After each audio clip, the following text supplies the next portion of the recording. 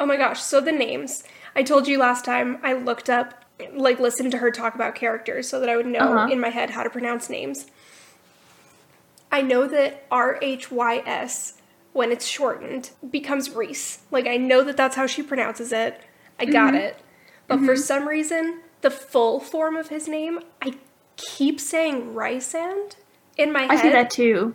And but I'm it's not right. That's not right. And so every time, and honestly, once he became a bigger part of the story in the last, third, it took me forever to get through that part because I kept, each time it said his name, I would go back and be like, Rysand. No, Rysand. But it sounds weird when you say Rysand. It doesn't look like that's how it should be pronounced. I don't know. I don't like it. I'm going to continue to say Rysand.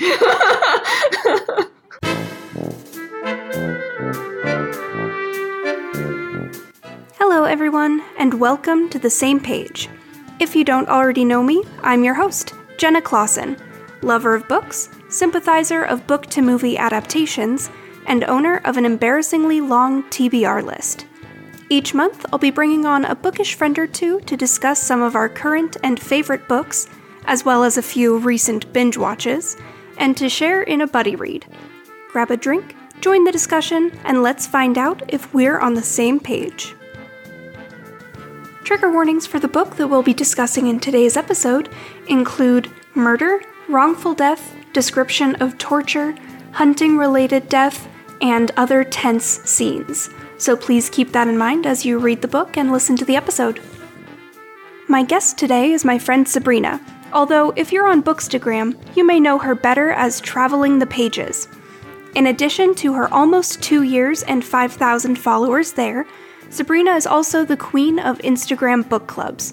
She helps out with Thrillers by the Book Club, which, as the name implies, discusses thrillers each month, as well as hosting and running the Literally Shelved Book Club, which each month leads discussions on books from nearly a dozen genres.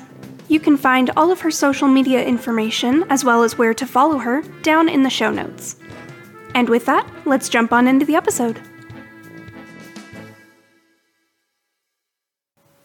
Your face, you look so excited.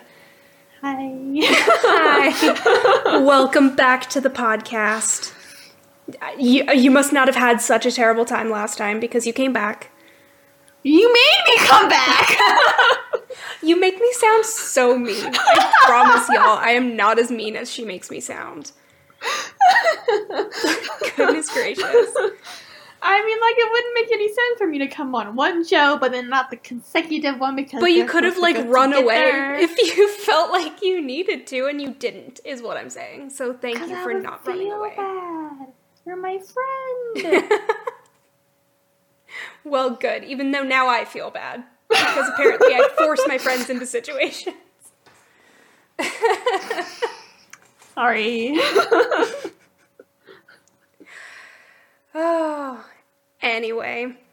So yes, welcome back everyone. We obviously, as you can see or hear, we have Sabrina back again today. We are doing our book discussion for A Court of Thorns and Roses by Sarah J. Maas.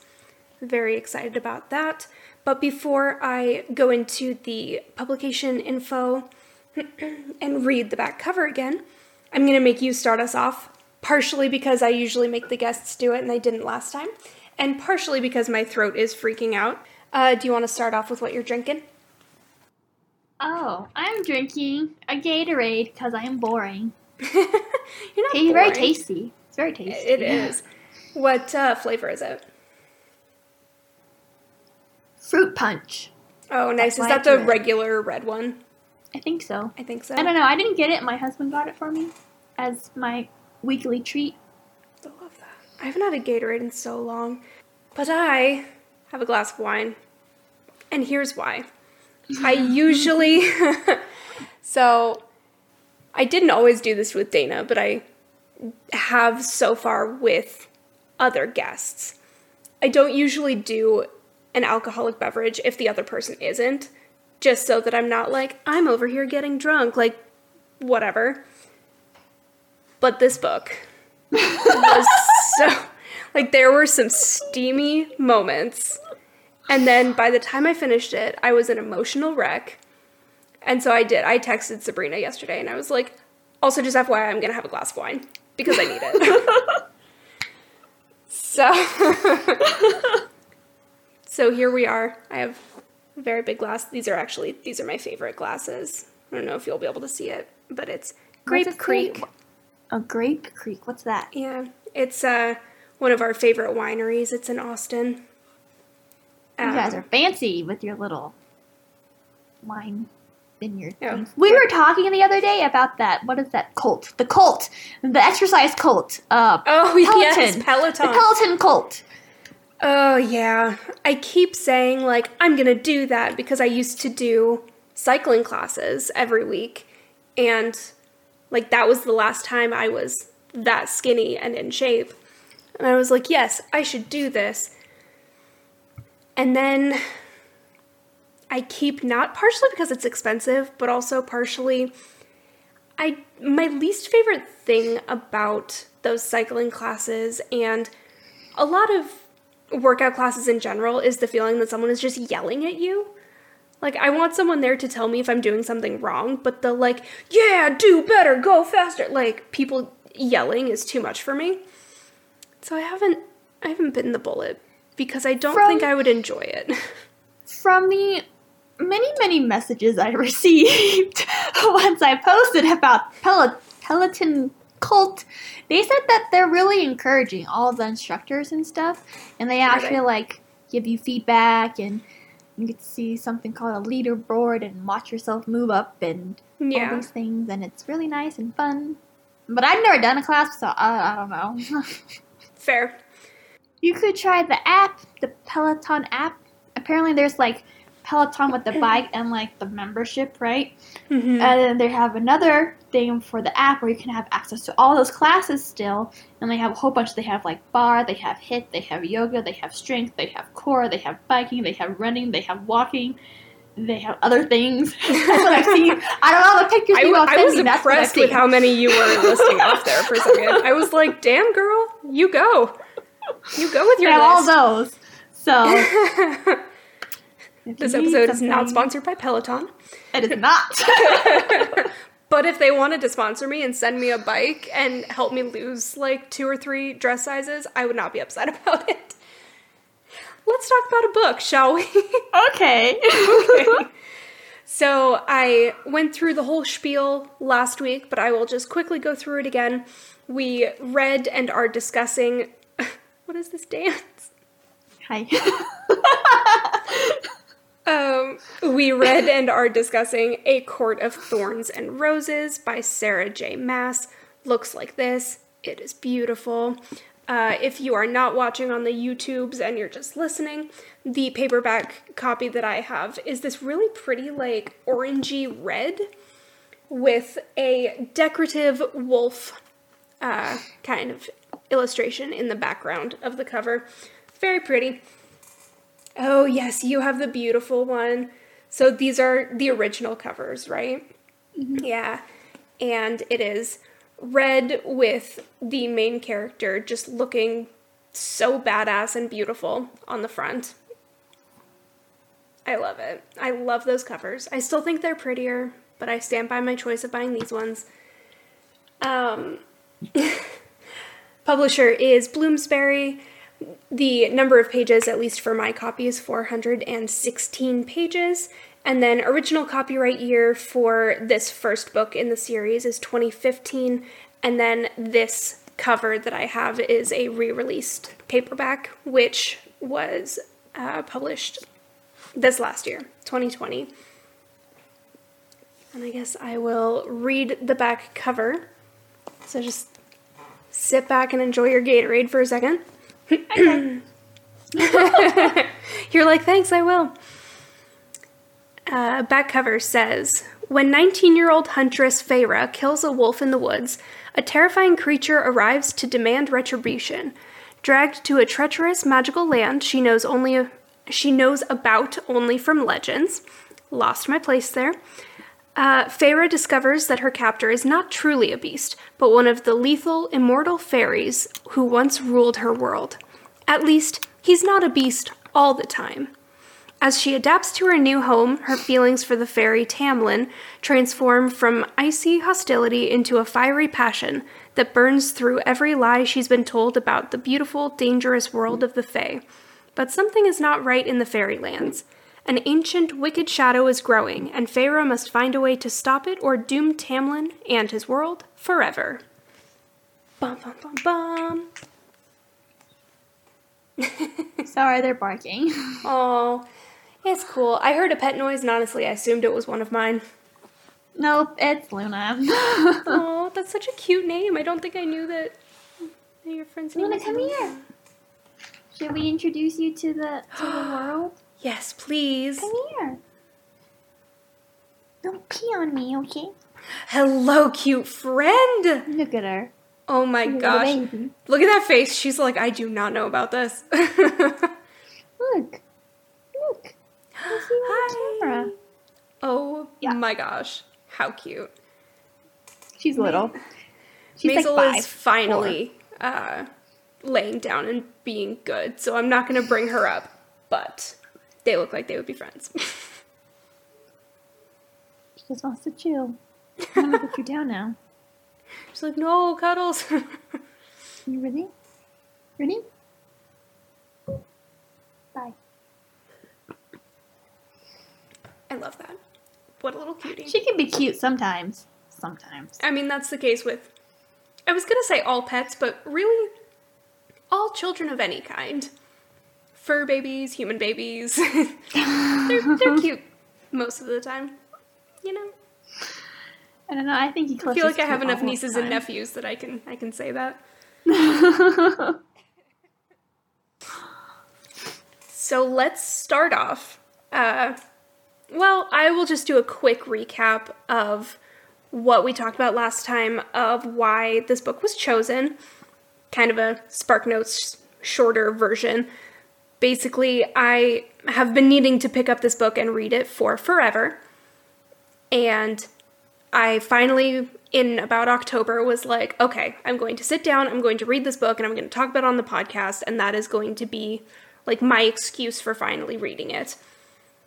And my friend Sabrina here was one of the main people talking to me about how badly I needed to read it, and so I, as you heard in the beginning, apparently forced her, against her will, into coming on the podcast and discussing it with me.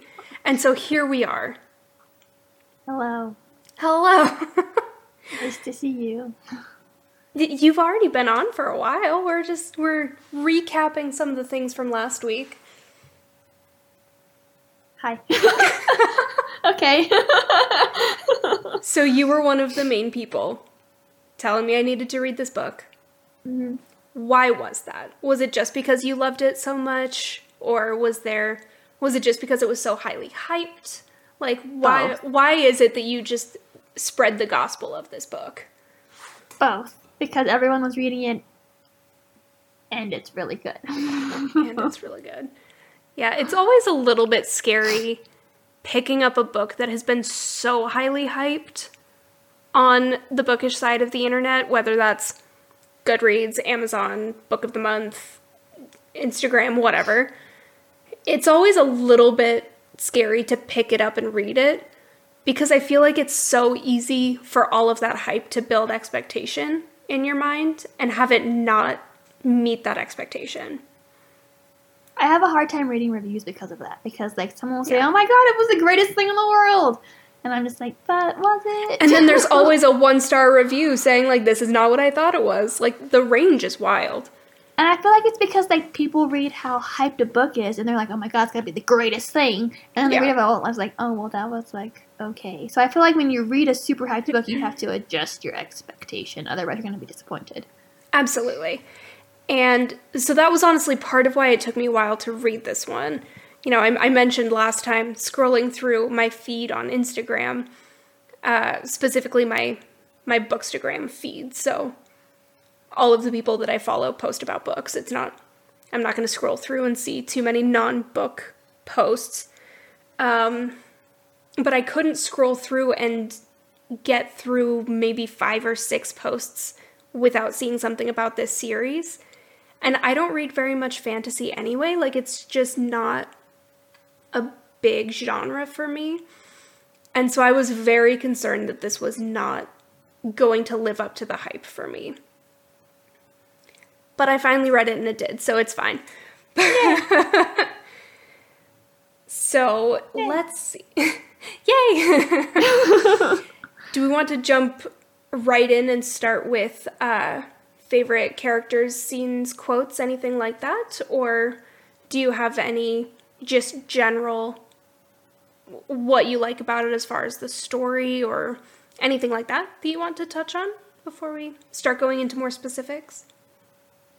Well, I mean, I read it almost a year ago. Yeah. So I had to, like, skim to see what I remembered. So we can do whatever you'd like to do. Doesn't matter to me. Okay. And something to keep in mind as well, partially for you, but partially for anybody listening, is you've read all of the books that are already published for this series. Mm-hmm. So the fourth full book is coming out next month. Mm-hmm. So she doesn't know everything, but she does know what happens in the next 2.5 books. So I'm going to do my best to rein her in for just talking about this first one, partially because I haven't read it, but partially just avoiding spoilers for other books in the series, but just something for everyone to keep in mind as well. Good, because when I was looking through it, I was like, oh, I'm pretty sure this happened in the first book, and I'm like, oh, no, oh, it sure did. Second book. That was me rereading the Harry Potter series. I was like, oh, I thought this happened so much earlier than it did. It's always good to have those reminders. Honestly, that's part of why I love rereading books that I enjoy. Because it's like sometimes you still get surprised. Like, you're like, oh, I thought it happened here, but then it's like, it happens over here, or this happens sooner, or whatever. Right. Or, like, my very favorite book, I'm not as good about it anymore, just because I have so many other things that I'm reading, but I try to read it once a year during the summer. And every time I read it, I still get something new out of it. Books are magical, man. Mm-hmm. They're so good. So do you have a favorite character that you want to talk about? Probably Feyre. Right? That's how you pronounce it? Yes. Yeah. Feyre. Mm-hmm. I like her. Why? Why is she? Is it just because she's the protagonist, or? No, just because she's cool. When you hear the book, really cool. Like she's kind of a badass. Yeah, and I mean, like, she doesn't seem like, you know how, like, sometimes when you read a book and, like, the character is just so, like, whiny, but they're supposed to be the main character and they're supposed to be so awesome or whatever. She's not like that, I feel like. Yeah, for sure. I had her written down as my main favorite character as well. I did have a, like, honorable mention character written down, which I'll go into in a minute. And I do want to say as well, we are going to talk a bit about the ending, just because it's kind of hard to talk about the book without doing that, but we will try and leave any major spoilers until closer to the end of the episode. So we hear about her on the back cover, and Feyre is this 19-year-old, I want to say. I think so. Who her family used to be very, very wealthy, and then fell from grace hard. And she's now a huntress and hunts to provide for her family. And good at it. She's good at it, too. She's good at it. And I really like characters who, maybe not their main skill, but something that they show a real proficiency for is something that they learned out of necessity. You know, she's also a painter, which I love the scenes when it talks about her paintings and when she's describing her process during painting. But something about a character who gets put into kind of a shitty situation and is able to keep a fairly level head and say, okay, this is what I need to do to be able to move forward, and this is what I have to learn to do, and then is able to teach themselves how to do that. I always think that's really cool in a character. And then my, like, secondary favorite character, like I said, I did write down a little honorable mention. As much as I love Tamlin, who, again, is the fairy slash beast man, who's very magical and very charming, who kind of takes her away to live with him. As much as I love him, I actually wrote down Lucien. I kept reading it Lucien in my head, and I'm like, you're making this more complicated than it actually is. But that's just where my brain was throughout the whole story, reading his name for some reason. But Lucien is Tamlin's best friend and a member of Tamlin's court, so he's also a fairy. And he's just really feisty. Like, at first he seems kind of like a jerk, like kind of a mean person. But then once Feyre and then thus the reader kind of gets to know him, their friendship is just really good for me, and I just really enjoyed the scenes of them being friends and, like, doing stuff together. So I really liked him a lot, too. Do you have no thoughts? Is this episode going to be me talking to myself mostly? I do, but I don't like... I like him, and I don't like him, and I don't like him because I can't tell you because of the other books. But when I first read the book, I did like him. He seemed okay. And, like, on her side. And her friend. But then you read into the next books, and then it's just kind of like, what are you doing? Well, you need to just, but then he, like, gets better.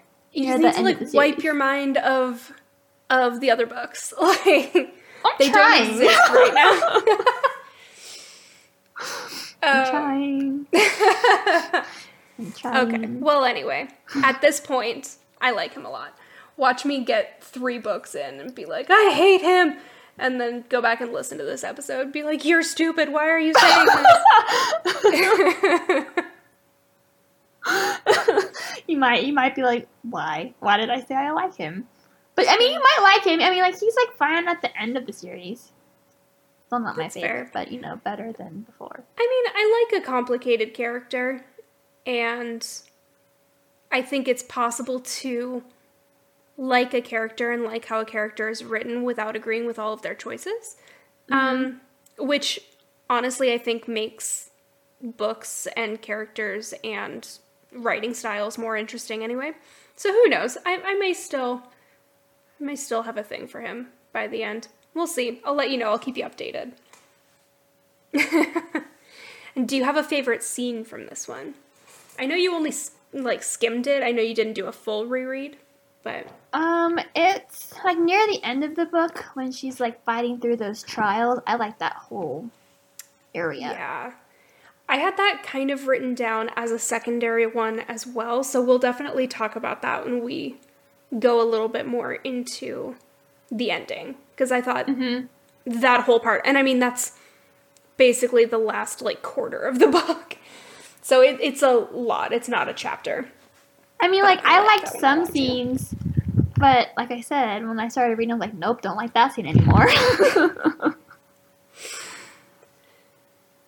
That's fair. Sorry, my brain just, like, it had a thought, and then very suddenly it didn't have a thought anymore. Yeah, that's definitely fair, going back. And I mean, again, series, that's part of why they're fun to reread, is once you know the end of the story, everything changes. It's kind of like watching, not really a scary movie, but like suspenseful or like murder mystery or something, and then going back and rewatching it once you know the ending and you know who done it, and trying to see the clues that were laid. I feel like that's kind of the experience that I've always had rereading series as well. So, I really want to reread this one, but I just haven't had the time to. Yeah. I'm hoping to try and read the second one before next month. We'll see. I have lots of reading I have to do. But I'm mad that I have so many other things I need to be reading now, because now I want to keep reading. And Nick was like, well, now you just have to see if you can read the other 3 before the next one comes out next month. I'm like, I don't think I Real. can read all of them by then and still meet any of my other criteria. I still have to read Jane Eyre this month. There's a lot. So my favorite scene is, I want to say, pretty close to like the 1/3 mark. I wrote down chapter 18. And basically, once Feyre goes to live with Tamlin and Lucienne in the Spring Court, once she and Tamlin are kind of sidling up next to each other and getting more friendly, they start going on these adventures, and he starts showing her all of these beautiful places that she can later try to paint and, all of these things. And in chapter 18, he takes her to this beautiful glen that has a pool that she describes as being silver and made of starlight, which I just thought was so beautiful. And I just wanted to be there.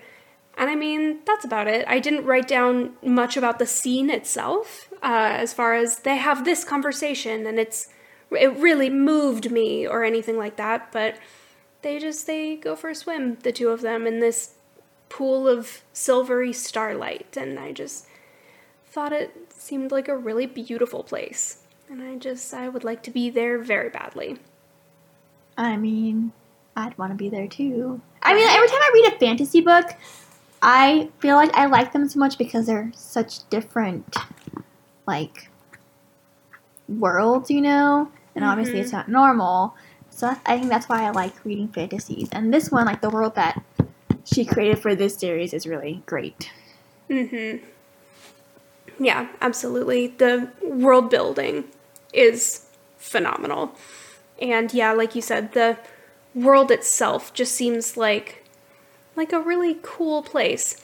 I wouldn't want to go and visit every court, but Spring Court sounds like exactly where I want to spend my entire life. I want to visit the Night Court, and when you read more, you'll know why.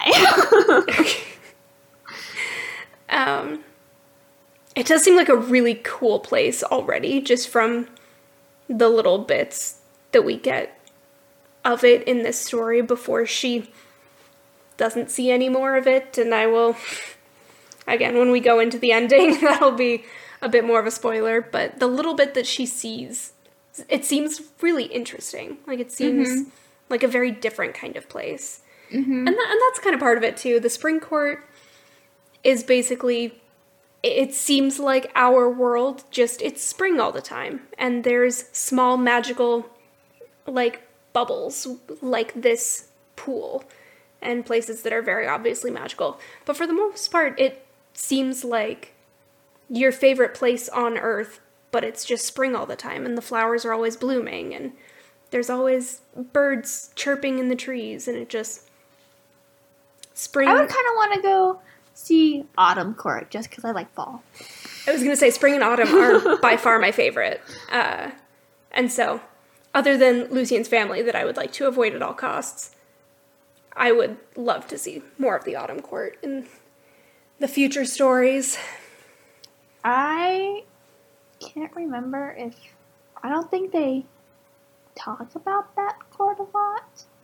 But again, I'll know why later.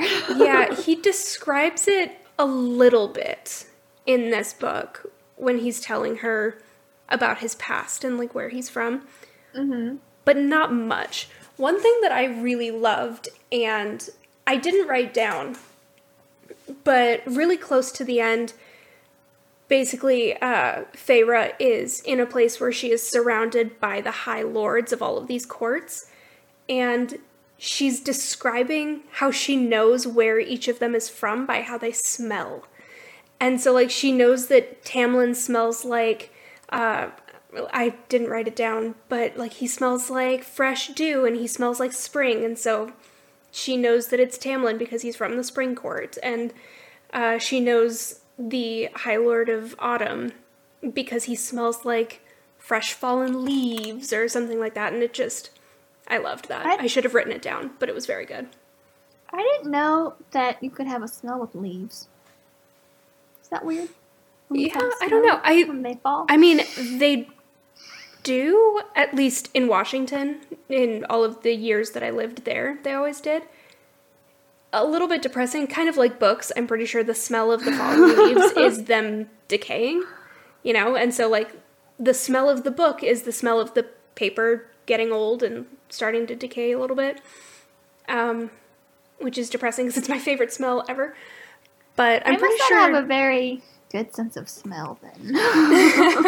But I'm pretty sure that's the same thing with leaves. Like, once they fall and they're wet and they're on the ground and they're just gorgeous, like, creating the pathways, I'm pretty sure the smell is them decaying. You like the smell of decaying leaves. It sounds very depressing, but I mean, that's kind of what fall is, honestly, is I mean, like old season dying so that we can get a new season. Yeah. Oh, well. I don't know. Like I said, sounds kind of depressing. I don't mean to be, but it is what it is, I think. And then I know you didn't write down any specific quotes. Again, you didn't do a full reread, but were there any stories that were told or any conversations that you remember standing out to you? You know that scene where it's that one festival with like the firelight and like yeah, Fire dude Night, all dressed in black. Yeah, I like that one. I don't really remember everything about it, but that was one of those scenes I liked. Sure.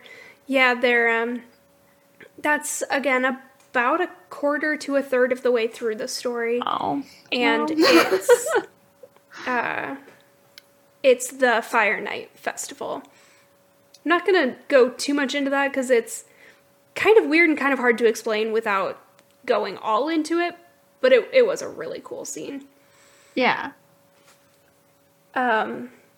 So, quotes. I wrote down, like, one kind of big-ish one and one not very big one.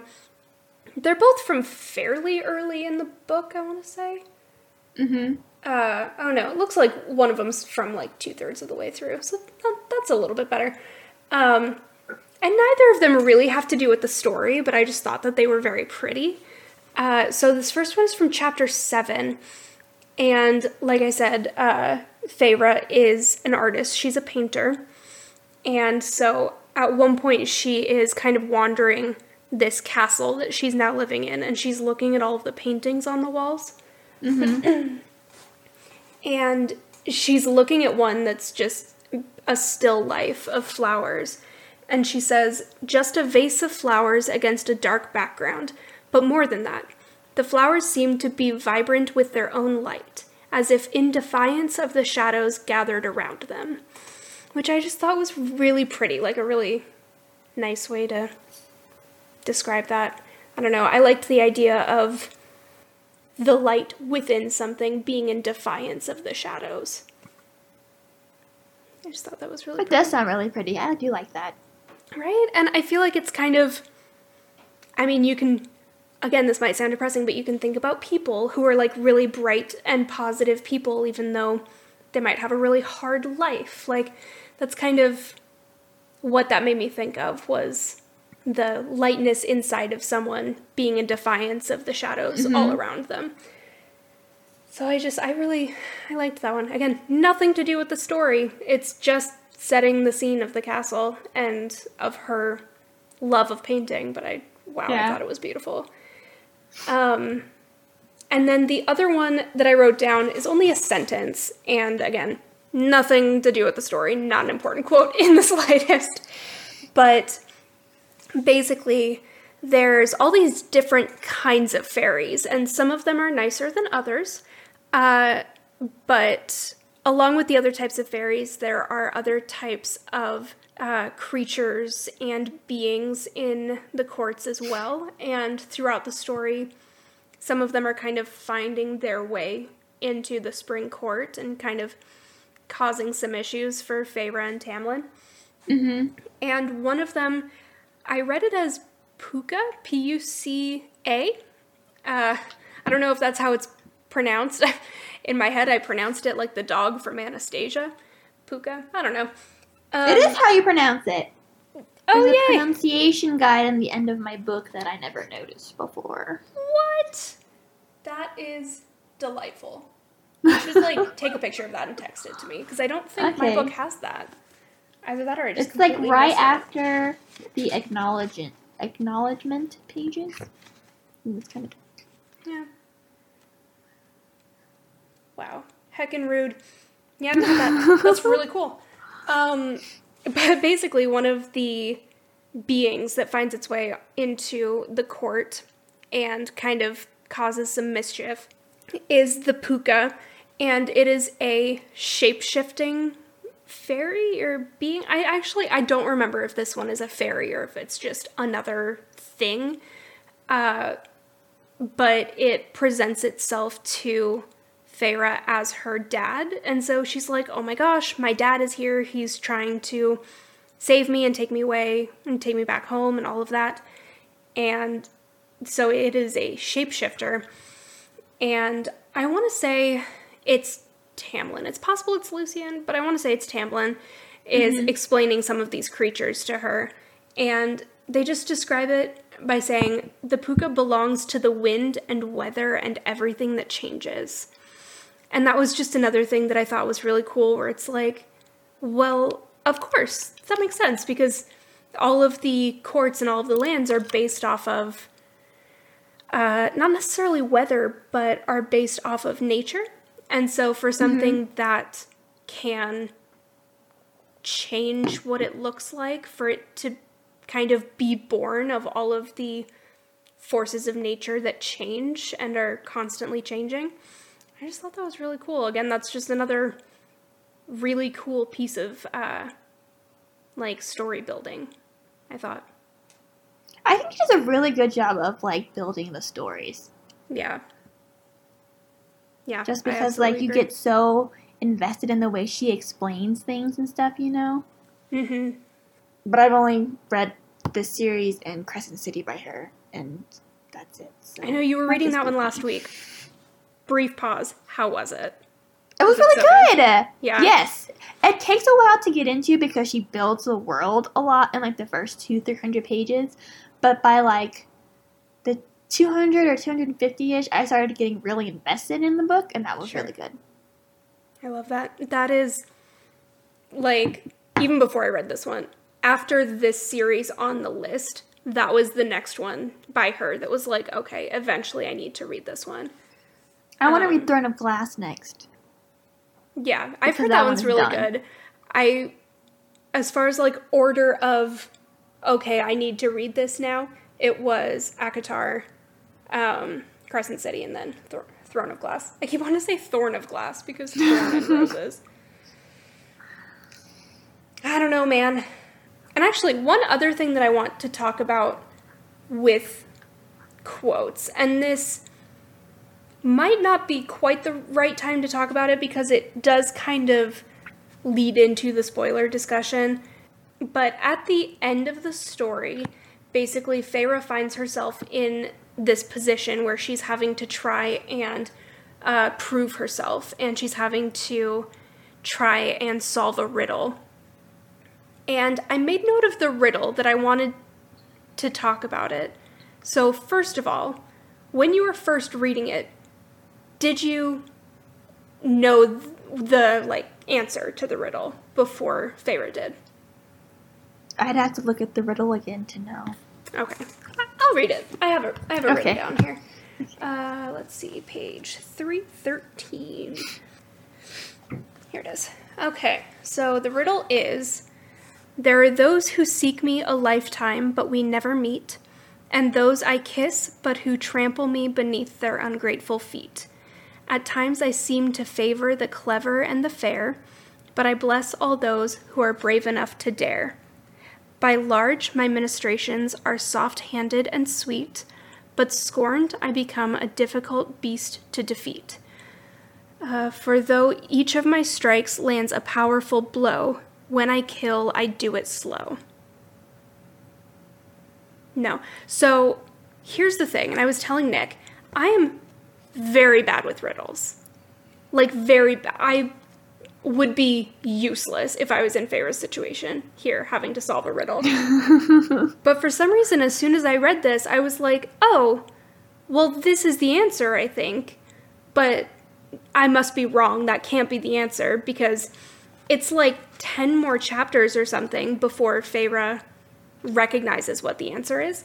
Mm-hmm. And she wasn't getting it. And I was like, okay, that seems really obvious to me. And I'm really bad at riddles, so I must be wrong. Like, if she doesn't know what the answer is, then it must be something else. Like, I'm not being clever enough to know what this is. And then 10 chapters later, it turned out that I was right, and that the answer was what I thought it was.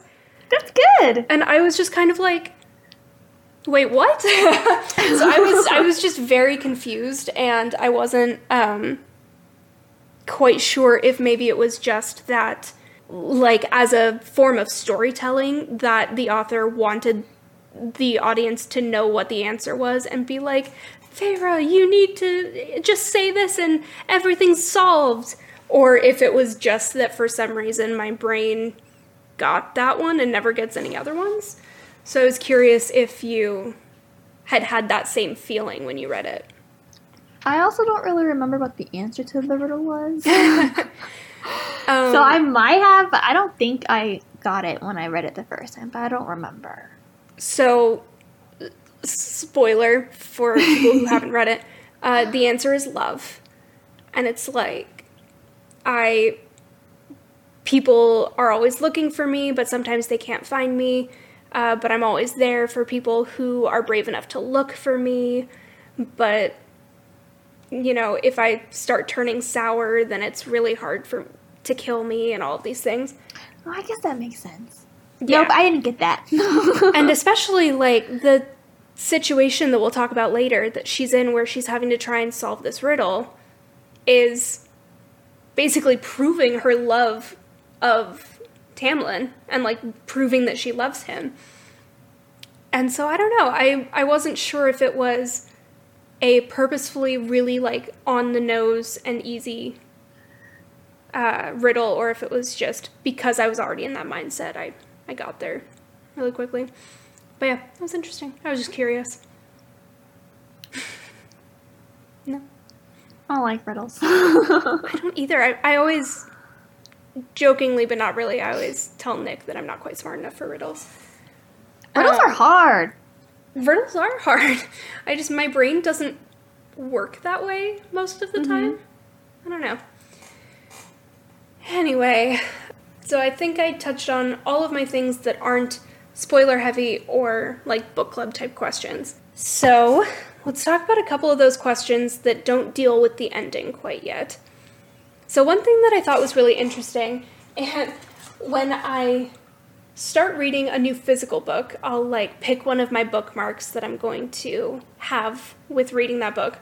And I was like, oh, I'm reading fantasy, and I basically never do that. So I should use this one.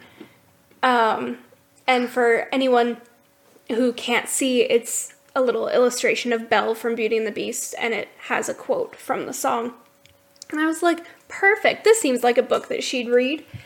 And it ended up being really funny to me that I had randomly picked this one, because reading it, there is a lot of similarity that you can draw between Beauty and the Beast and the book.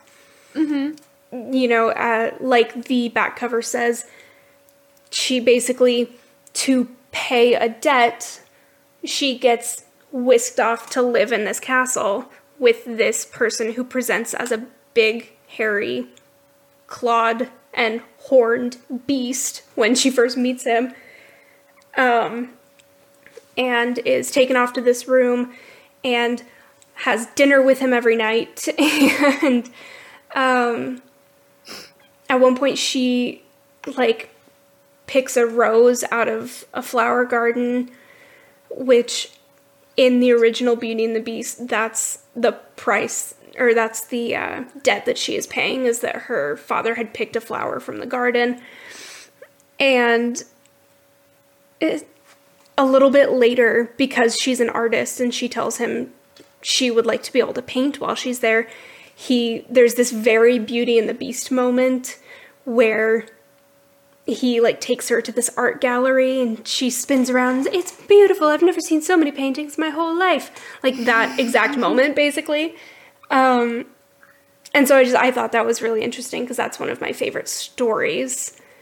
And so that kind of led me to a very hard question. Probably not because you're a reader like me. But would you rather, if you were in this crappy situation, you're living with someone you don't know, big furry person, would you rather be given the Beast's library or Tamlin's art gallery? Library. Yeah. I mean, hands down. I spent my entire childhood dreaming about this library. But I thought it was, like I said, really fun, really interesting. I did not know going in that there was so much pulled from the story of Beauty and the Beast. Now that you like compared the two, I can totally see how they're similar. Yeah. It was really fun for me. So yeah, I accidentally picked a perfect bookmark. And let's see. So the big one I want to talk about after we talk about spoilers, but the last like small one here is, there was a quote, and again, I didn't write down where this was. I want to say it was pretty early on in the book, but Feyre's talking about how promises are everything, and she's basically saying a promise is law, a promise is your bond, you know, all of these things. And that's a really big part of not only her story, but her as a character, is promises. When her mom died, she made a promise on her mother's deathbed to take care of her dad and her older sisters, and that's why, like we were talking about in the beginning, she learns to hunt and she learns to take care of them. And then she makes some smaller promises that you could kind of include in that as well, but obviously the one to her mom is the big one. Mm-hmm. And so what do you think about the big promise, but also just promises in general, like a promise as an act or as a contract, being her driving force as a character? I don't understand your question. Like, that's kind of the core of her character in this book, is that she is loyal because she's keeping promises. Do you think that that makes her a strong character? Do you think that that is maybe an excuse for something else? Like, what do you think of that being one of the main things of her as a character? I feel like it makes her a stronger character just because, like, she has a driving force. Like, if she makes a promise, then she's going to keep and fulfill her promise until she no longer can, you know? Sure. Whereas, like, if she... And plus, I think that makes her, like, a likable character to try and keep all her promises, because if she, like, made a promise and, like, didn't care or, like, didn't follow through, I feel like it would make her unlikable. Yeah. That's what I had thought as well. Obviously, we said in the beginning, she is a hunter and she's very good at it. And on the back cover, it tells you that she kills this wolf. Really early on in the story, you find out that that wolf was a fairy and was a member of Tamlin's court. And so, as I was looking up some questions and kind of getting an idea of some book club discussions for this book, one of the questions that was popping up a lot was if she was even a likable character, because she is a hunter and she does her whole adventure, and her whole, it ends up being a love story. Like, that is all, it's all brought on from her killing this fairy without a second thought, really. And so I thought it was interesting because that could very easily make her a not very likable character and kind of turn her into an anti-hero rather than a traditional protagonist. But, like, this book, don't the humans not like the Fae? Like, they think they're dangerous and all these things? Like, yes. She didn't know that the wolf was a Fae because she was just like, oh, like, you're attacking me, you're doing whatever the wolf was doing. Sort of. So she does, this is told through first person, so you are in her head the whole time. And she does register that it's probably one of the Fae because this wolf is so much larger than regular wolves are. And she kind of has this moment of, it's not attacking me, should I leave it? And then she doesn't. She kills it anyway, which I'm not saying that this is a bad thing, but I just, from an outside perspective, if someone is against hunting or if that was hurtful to someone reading it, she could very easily not be a very likable character. So I did think it was interesting that promises and loyalty and her word were so big for her, because that did, like you said, make her much more likable, I thought. It gave her a quality that I feel like so many people in the outside world that could find themselves reading this book, so many people would want to emulate. Yeah, I can see that. I mean, like, I can see what you're saying about, like, if someone was against hunting or whatever and saw that, I can totally see how that would make her an anti-hero instead. Mm-hmm. But, I mean, if she's promising to take care of her family and that's how she would take care of them, she's still keeping her word, even though she might be, like, second-guessing what she should do versus what she has to do, you know? And once she's living with Tamlin as well, one of her big things is, at the beginning, is, well, I need to find a way to escape and get back because I need to take care of my family. It wasn't because I don't want to be living in Prithian. It wasn't because I don't know this person and don't want to live with him. It wasn't because I am worried for myself living here. It was because she was concerned that no one was taking care of her family and that they wouldn't be able to make it in their current situation without her. And then she has this whole kind of internal struggle when Tamlin tells her, like, I wouldn't have taken your family's only source of food and only source of income without taking care of that and without replacing it. And tells her that her family is well taken care of and is fed and is, has this good life without her right now. And she kind of has this internal struggle of, do I still try and escape and go back so that I'm still the one keeping my promise? Or is me staying here more in line with keeping my promise to my mom? Because I was thinking, like, isn't she, like, threatened to, like, if she goes back or something happens? I don't remember. Like, she can't basically, go back because of something. If she goes back, she's told that her family won't be taken care of anymore. Which, I mean, it's supposed to come off as mean, but it's kind of, it makes sense because then she could take care of them and would not need Tamlin to take care of them anymore. So it's supposed to be like a threat, but also it kind of made sense to me. Like, she'll still be able to take care of them, just not as well as you. Yeah. So I thought that was really interesting, kind of the battle inside of her of, do I still go or do I, stay here because they're being taken care of better than I could take care of them. Do you have any other thoughts or anything like that before we go more into the spoiler side of the book? No, I don't think so.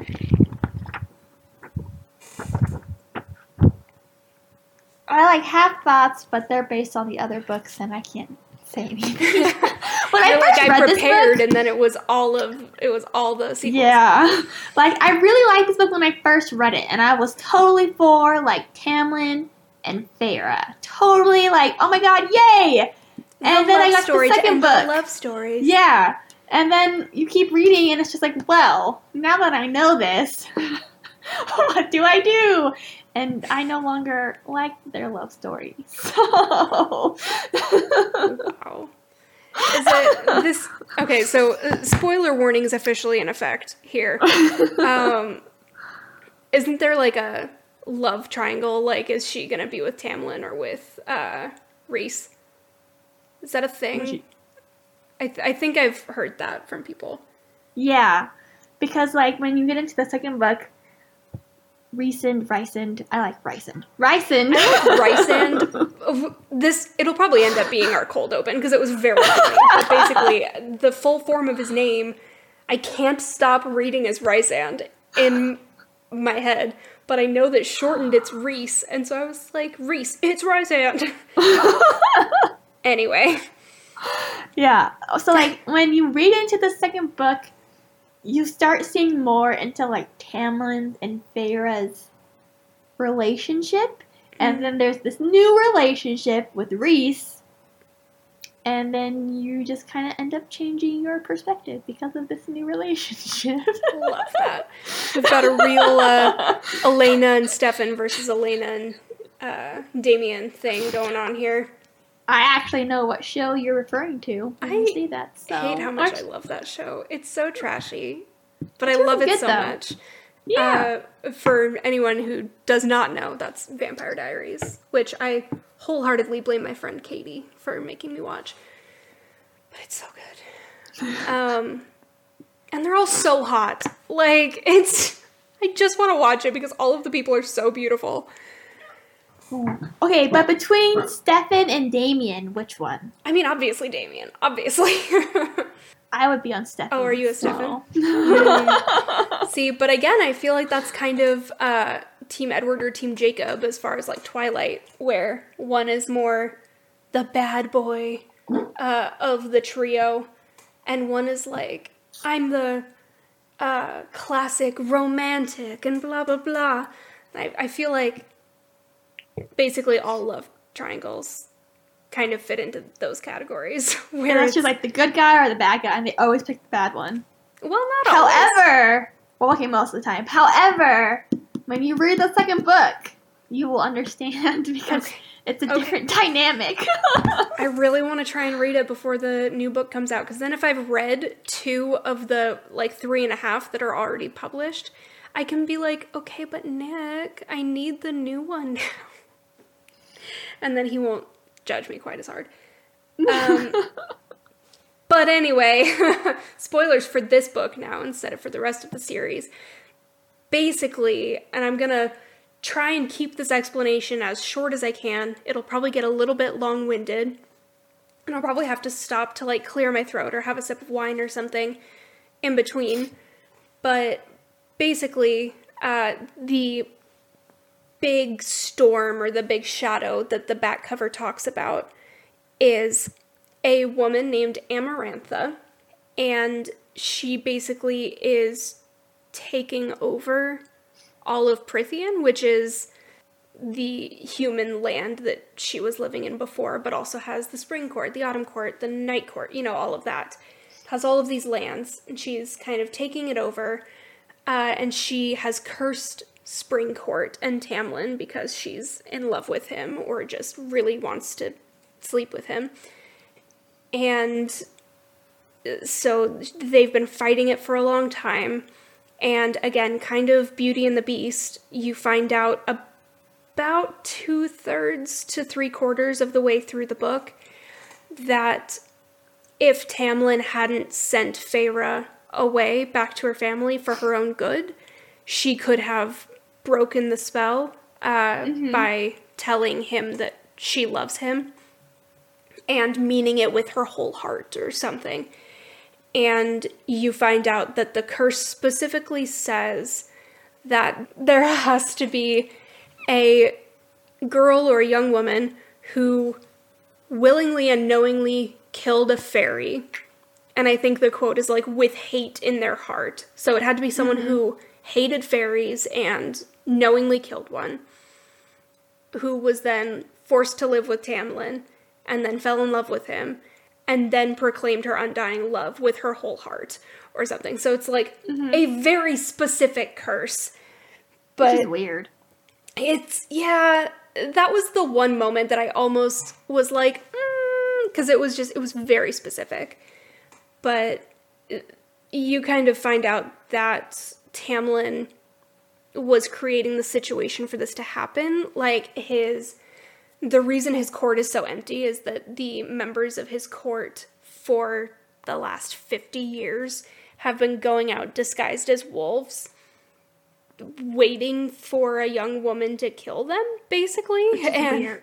yeah, it's a lot. And they had been doing it willingly. Like, I don't want to say he's forcing these people to go out necessarily. But yeah, so they had been trying to get this exact thing to happen for, 50 years. Very, very long time. Trying to find someone who could break this super weirdly specific curse.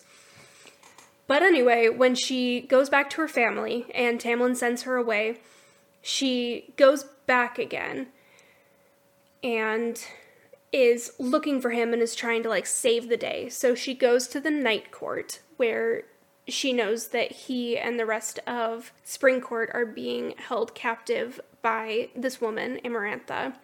She gets captured immediately because she's human and, she can't see all of the fairies and can't hear as well as they do. So obviously she gets captured and taken to the dungeon, immediately. But Amarantha makes a deal with her. And it's basically I will kill you now, or I will potentially kill you later.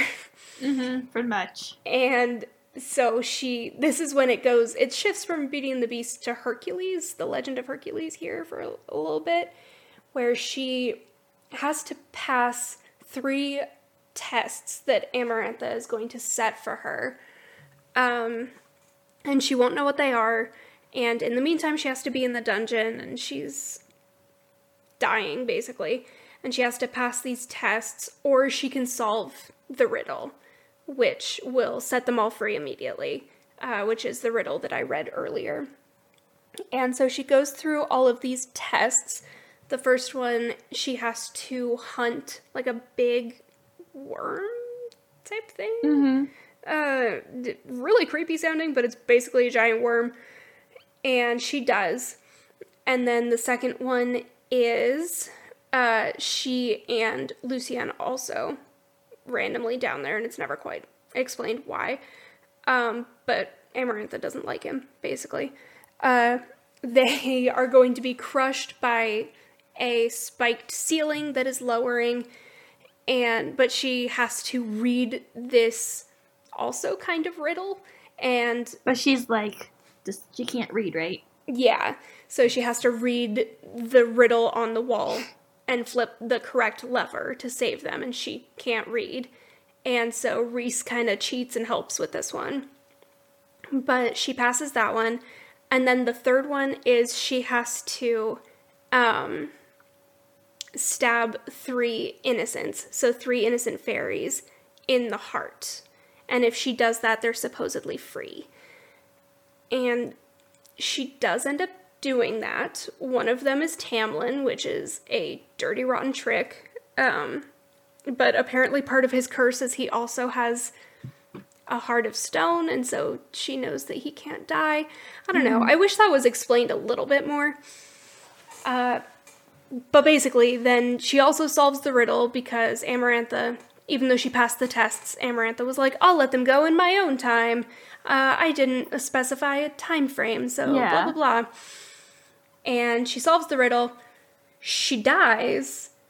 And then all of the high lords of the different courts bring her back to life as a high fae, which is the nobility of the fairies. And it's beautiful, and I was very emotional. You guys have emotions with books. I do. I'm a very emotional person. But yeah, it did. It got me.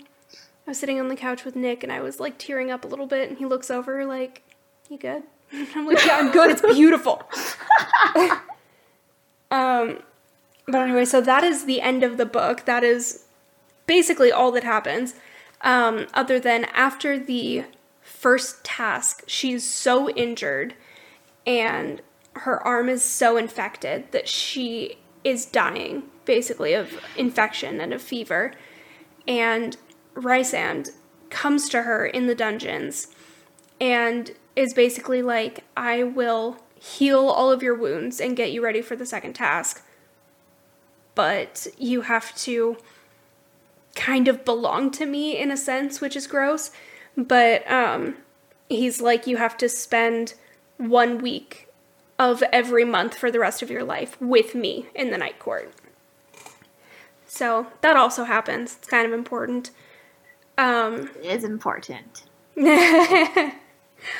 So what were your thoughts on all of that? Did you like the ending when you read it?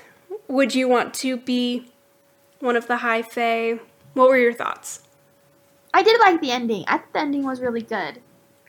Because it didn't leave like a super big like cliffhanger, you know? Yeah. And I don't like it when books leave super big cliffhangers because I'm just like, I need the next one. Yeah. But if I were to live in that world, I would totally want to be a High Fae. That's cool. Absolutely. I mean, if only partially because they look human, but just pretty. Really pretty. So that helps. A lot of the other fairies and you get magic do not too, look though. human. Yeah, and they're magical, which is just heckin' delightful. Plus, like, the different courts that they describe, I think sound awesome. Except for I just Winter wanna Court, I travel. wouldn't want to be there. No, it'd be too cold. No. Yeah. But overall, I think it's a pretty sweet gig.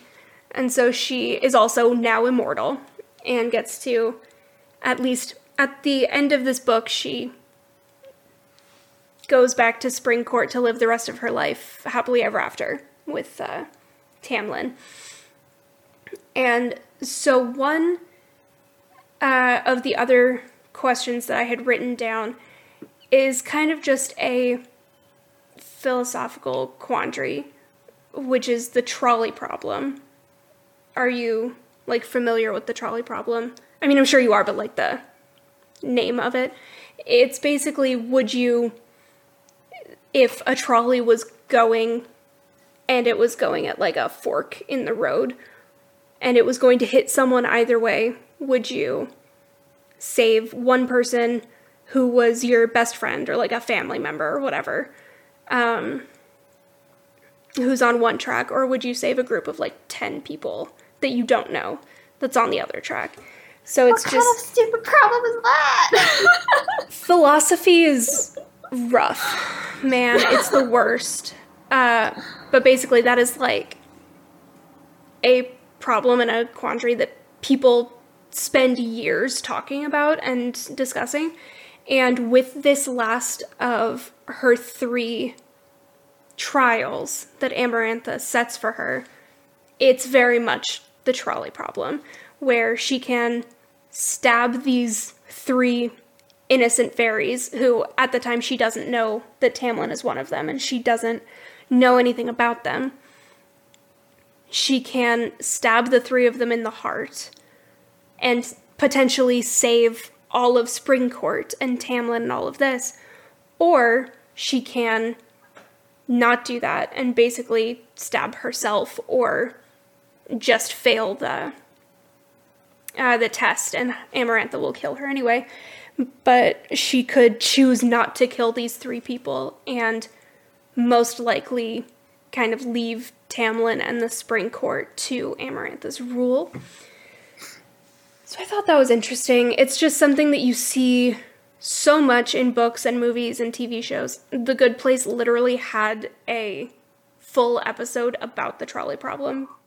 For all of the trials leading up to this one, all of the fairies in the court and that are kind of the spectators for this are all cheering and they're having a great time. They're betting for or against Feyre. Like, they make a sports arena out of it, basically.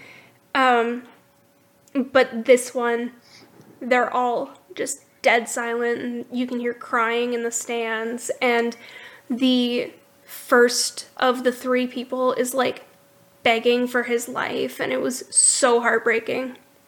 And it was really hard. I did not know what I would do for that. You'd like to think that you would have the strength to, like, the few for the many type thing and, like, save the kingdom and she ends up saving all of Prithian, basically, because they are able to get rid of Amarantha, but I don't know. I don't know that I could do it. Did you like the book? Like, if you were to rate it between, like, top 5, top 10, top 15, which one would it be? Of, like, forever or of, like, the year? Like, between 2020 and 2021. All your reads from last year to this year.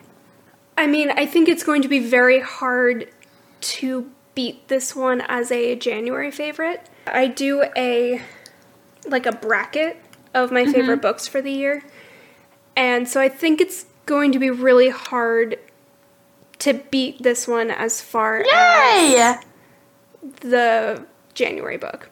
Yay! Even though January's not even halfway over. Yeah, no, it's only the 12th when we're recording this.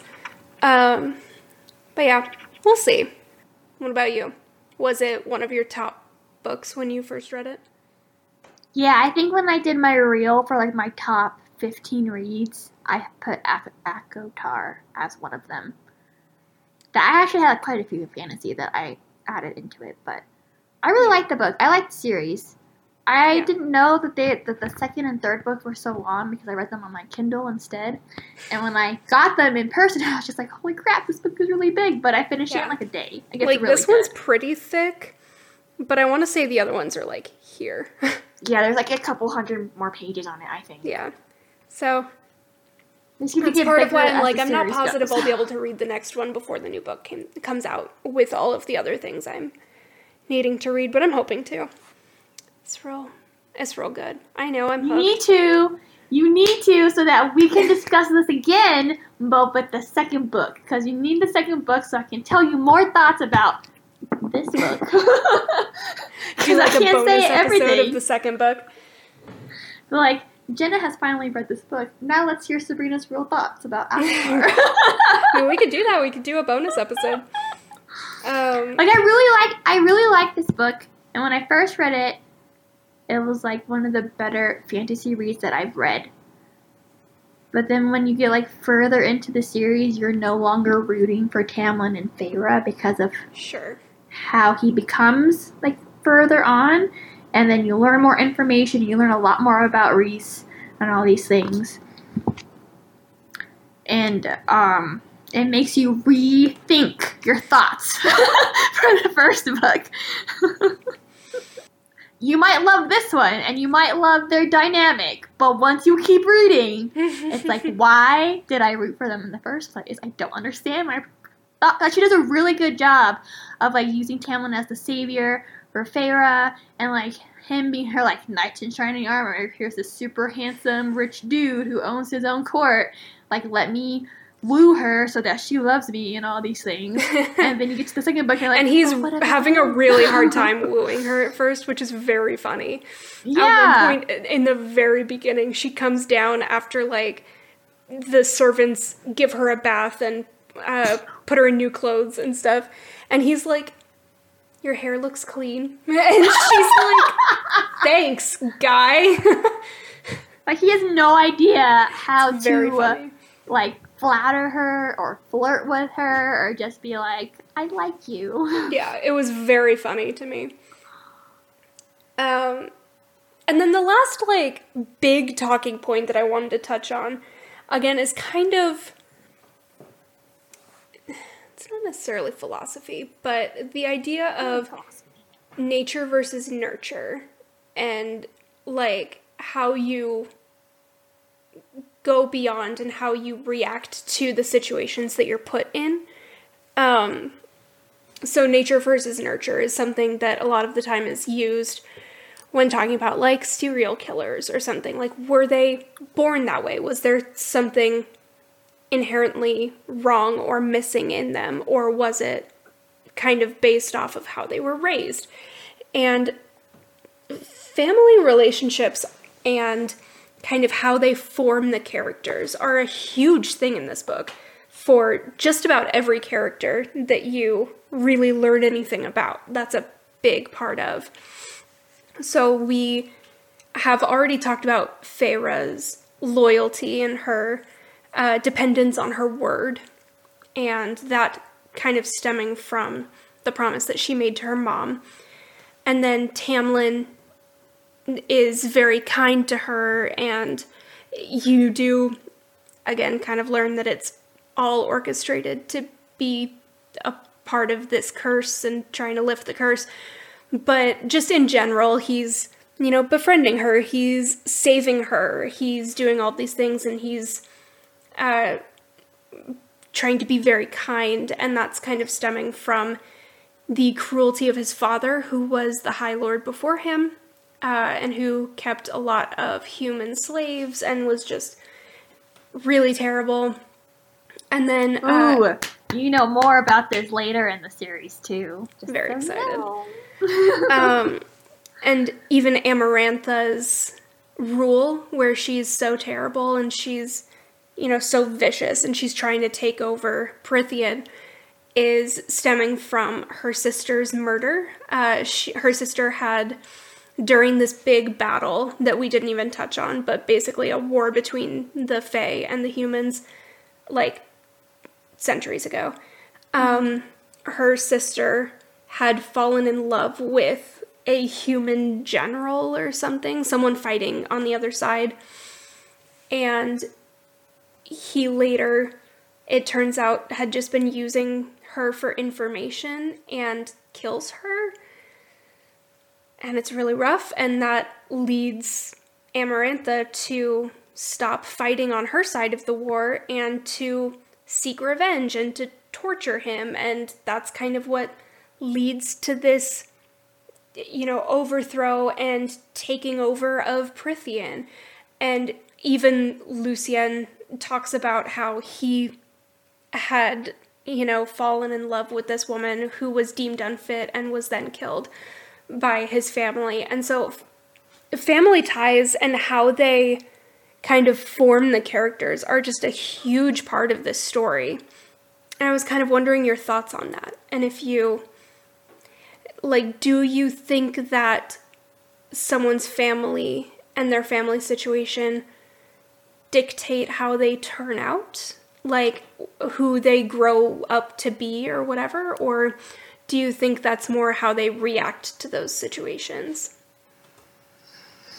I feel like, with all the books that I've read, that with how your family, acts and stuff, that doesn't mean that that's how you'll also turn out, You have a say in your actions and reactions if you really try hard enough. So just because, you had a father that was violent and you were surrounded by violence, that might be what you know, but if you meet someone where that's not something that they're familiar with, then you know that there's a different reaction that you could have, and you could always learn that you new reaction, know that there's a different way to be. Yeah. And if you aren't interested in knowing about this new reaction, then that's on you for not wanting to know more. That's not how you were brought up, that you making a conscious decision to not care about that other way, Yeah, absolutely. I mean, that's how I feel too. I think that someone's childhood or their family situation can absolutely contribute to who they become as an adult, good ways or bad. A child who is beaten or is abused in some way could very easily from that grow up to be a serial killer, or in good ways as well. I grew up with a very close family household for the most part, and so that's something that I looked for in a partner and something that I want to have in a family moving forward. So I think that goes both ways, but I definitely agree that I don't believe that anybody is born evil, and I don't believe anybody is born good. And I don't think it's based on your actions as you grow. Yeah. If you're a serial killer, it's not just your actions, it's also, your brain and how it was developed. But, if we're taking the serial killer, out of the picture, it's really based on your actions and how you react to the world around you. And I don't think it's all about how you're taught either. I think that can be part of it, but I think, like you said, it is how you react to those situations, and how you are able to kind of turn from them if you choose to. And again, there are some situations where there's mental health standing in the way. There's, other things that I'm not even bringing into this that totally change that. But as far as just the everyday, a completely healthy person, I think that it's definitely your reactions to things. Yeah, because if you grew up in an environment where that's the only reaction you ever see, how are you going to know to change or know that there's even a different way to react to something, Yeah. Yeah, I thought that was interesting as I was reading it, just seeing how much that was a recurring storyline and backstory point for the characters was that family connection. I feel like family's very whether you choose the family or you're born into a family, in these types of books, it's a main focal point for fantasy. It's either you're choosing your family and that's who you're loyal to, or you have a family that you actually like and that's who you're loyal to. Sure. And I love chosen family just in general, but also as a storyline, a plot point. I like the idea of people being able to say, I don't love the situation I was born into, so I'm going to find my own. It's very sweet, and it always feels very healthy and very self-care. Finding a family that is good for you. I don't know. I love that. But anyway, super long-winded. Those were all my thoughts, basically. Did you have anything that we didn't touch on? I don't think so. Trying to remember which ones are book one and which ones are book two. Yeah. All right. Well, then I suppose I will go ahead and start signing us off. So I will try to have my full review and blog post for this book up by the time this episode goes up. If it is, I will link it in the description box below. If it isn't, I will add it after the fact and add it later. But we'll see. I'm going to try. And like last time, all of Sabrina's social media information will also be in the description. But would you like to tell them where they can follow you? Traveling the pages, but there's periods between the words. You can see my shenanigans. There are lots of shenanigans. And your main book club is coming back this next month as well. Oh yeah, literally shelved. We're starting it back up and I'm revamping the whole thing because 8 to 10 genres a month is a lot. It was hella impressive, but I'm not sure how you didn't lose your mind. That's why we're switching it. And we're going to be doing 2 to 3 genres a month instead. That way, the hosts get a break, the mods get a break, and it gives us more chance to really read the book instead of joining 10 buddy reads and only reading 1 or 0 or half or whatever. That is a problem that I had every single month. I would join so many and then I would end up reading 2/3 of the books. And I'm like, it's not enough. It's hard to say no when you have a buddy read. But then it's oh, I forgot. I'm that person. I'll be sure, I'll join your buddy read, and then I'll forget. Yeah, that's part of why my TBR page in my journal always looks so crazy, because I have to list all of the things. Well, it's because I like to be able to mood read as much as I can while still being but it was on my reading list, so I'm still that makes sense. Being good. It gives me a lot of leeway. That makes sense. I like that. So go give her a follow. Again, like I said a minute ago, they will be in the description box. She's lovely, and hopefully maybe we can sneak her back on with our friend Caitlin for an episode down the road, and we can talk about maybe books 2 and 3. I think that'd be fun. Depending on when I read. Spoiler, I did not like the novella, so, Okay, well, we won't make you read and discuss that. I didn't like it. No thanks. Well, that's not making me excited to get there. It's just because I don't like her sister. Okay, I don't is like it Nesta. Yeah, I don't. I And like her. We didn't even touch on her family in this episode. we just like But it's like a little filler novel, I guess, you know. And so like you get a little bit of like Nesta's perspective, and then you get Feyre and all these things, and like the book that comes out in February focuses mainly on Nesta and Cassian and like Azriel and Elaine, I think. And I'm just like, mostly why? characters we haven't met yet in this book. Yeah, and I'm But- just like, why? I just want Feyre. Why do you have to change? I don't understand. That's So, fair. Yeah, Yeah. that's fair. Sorry, friend. Well, we I am won't make so you excited discuss for the that one on the book. podcast then. Okay. I mean, you can. I just feel like I hate it.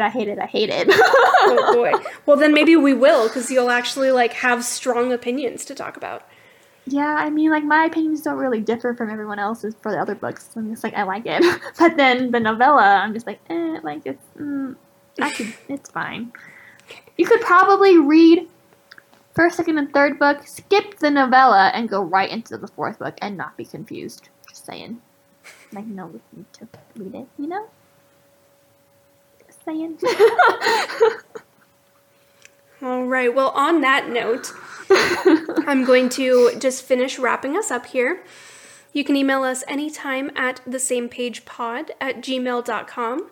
If you have any books you think I should read for the podcast, any questions, collaboration requests, or if you've read any of our upcoming books once we've announced them, and you have any favorite parts, any book club discussion questions, anything that you'd like to have included in the discussion, please send us an email. I would love for you guys to be a part of the discussion with me and with my guests. If you want to reach out to me specifically, you can find my blog with all of my reviews and all of my blog tours, things like that, on tacklingtbr.home.blog and over on Instagram at tackling_TBR. And as for the podcast, you can find and connect with us on Instagram at The Same Page Podcast, on Twitter at The Same Page Pod, and you can find us on both Facebook and YouTube just by searching for The Same Page Podcast. And then, as always, y'all are going to get tired of hearing this. If you are liking what you're hearing when you're listening to the show, it would mean a lot if you decided to go to Apple Podcasts or Amazon Music, wherever it is you're listening, and leaving a positive rating, subscribing, and even leaving your thoughts in a review. It really only takes a couple minutes, but it does wonders to help get small shows like this one introduced to more bookish folks. And with that, I will have a new guest on next week. So thank you for coming and joining me on the podcast. You're welcome. I enjoyed having you, even though I did apparently bully you into it. But it was a nice kind of bullying. Like a loving bully. Like, please come on my podcast because I like you. It's true. I did probably say those exact words. Probably. Probably. I don't know. Jury's out. All right. Well, that is it. And thank you again. And everyone else, I will see you all next week.